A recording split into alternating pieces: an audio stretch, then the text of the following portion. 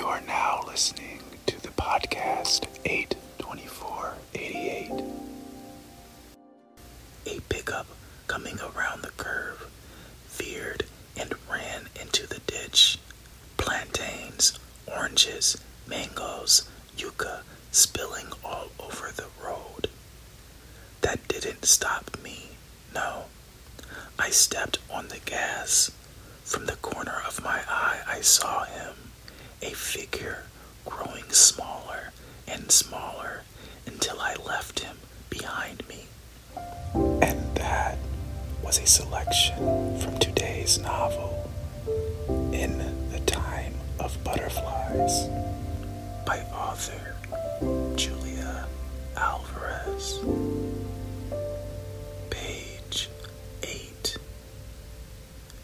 She remembers a clear, moonlit night before the future began. They are sitting in the cool darkness under the anacahuita tree in the front yard. In the rockers, telling stories, drinking guanabana juice. Good for the nerves, Mama always says. They're all there, Mama, Papa, Petria, Minerva, Dede. Bang, bang, bang. Their father likes to joke, aiming a finger pistol at each one, as if he were shooting them, not boasting about having sired them. 3 girls, each born within a year of each other. And then, 9 years later, Maria Teresa, his final desperate attempt at a boy misfiring. Their father has his slippers on, one foot hooked behind the other.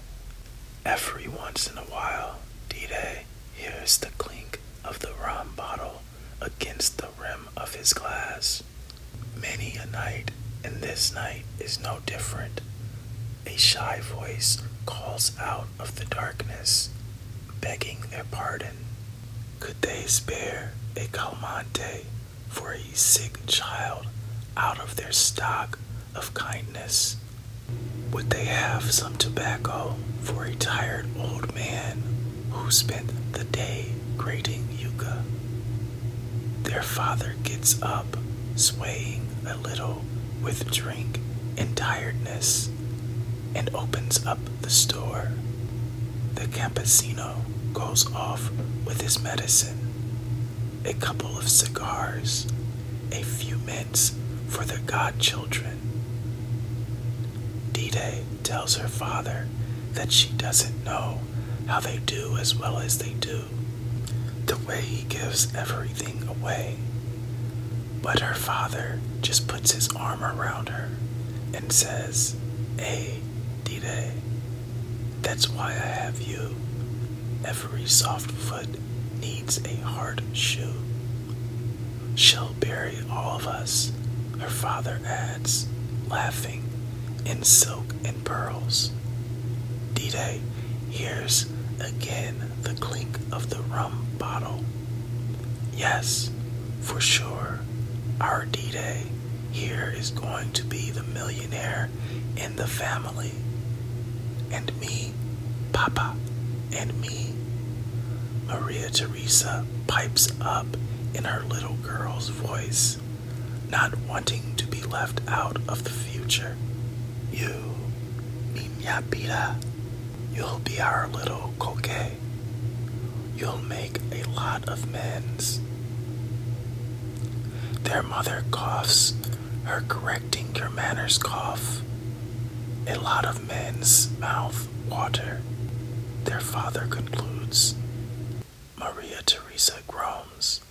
At 8 years old, in her long braids and checkered blouse. The only future the baby wants is one that will make her. Page 24. Trujillo is a devil, Sinita said as we tiptoed back to our beds.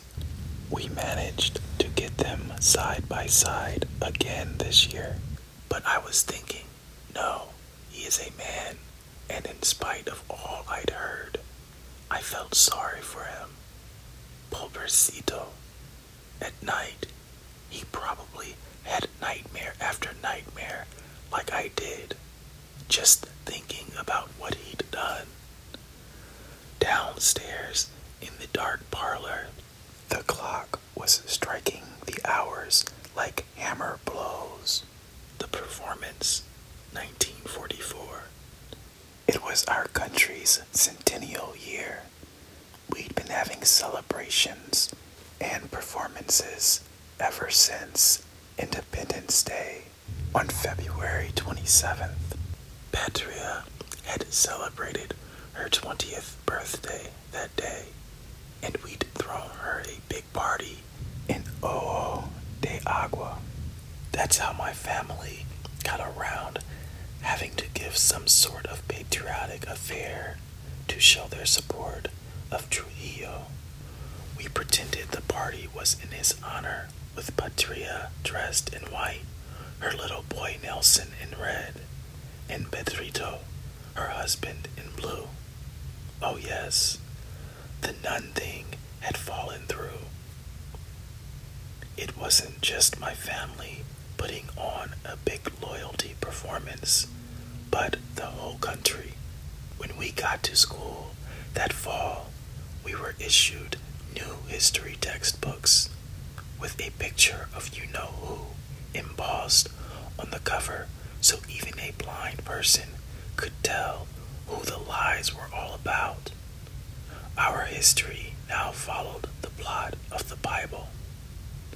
We Dominicans had been waiting for centuries for the arrival of our Lord Trujillo on the scene. It was pretty disgusting. All through nature, there is a feeling of ecstasy. A strange, otherworldly light suffuses the house, smelling of labor and sanctity. The 24th of October in 1891, God's glory made flesh in a miracle. Rafael Leonidas Trujillo has been born. At our first assembly, the sisters announced that, thanks to a generous donation from El Jefe, a new wing had been added for indoor recreation.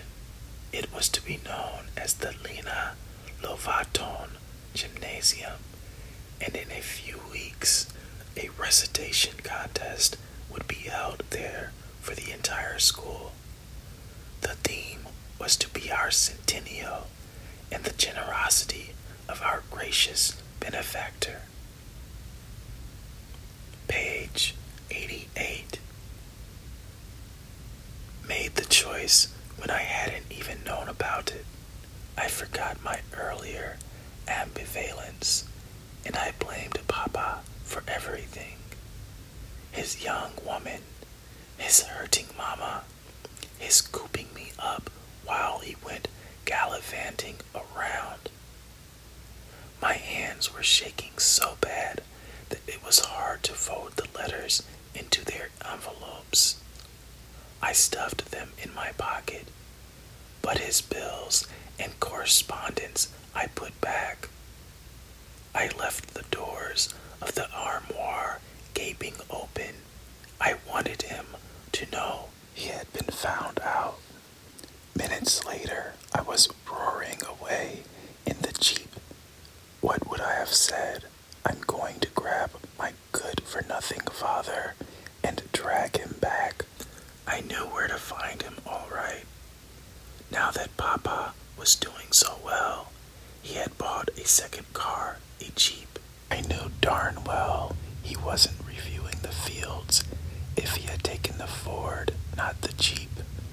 I headed straight for that yellow house. When I got there, those four girls looked up, startled. After all, the man they always expected was already there, the car parked in the back where it couldn't be seen from the road.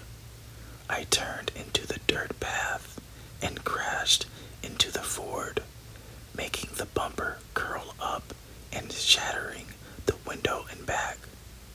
Then I came down on that horn he appeared, shirtless and furious in the doorway. He took one look at me and got as pale as an olive-skinned man can get. For a long moment, he didn't say anything. "What do you want?" he said at last. I heard the little girls crying. I realized my own face was wet with tears. When he came forward, I gave a warning honk and wildly backed out of the path and into the road. A pickup coming around the curve veered and ran into the ditch.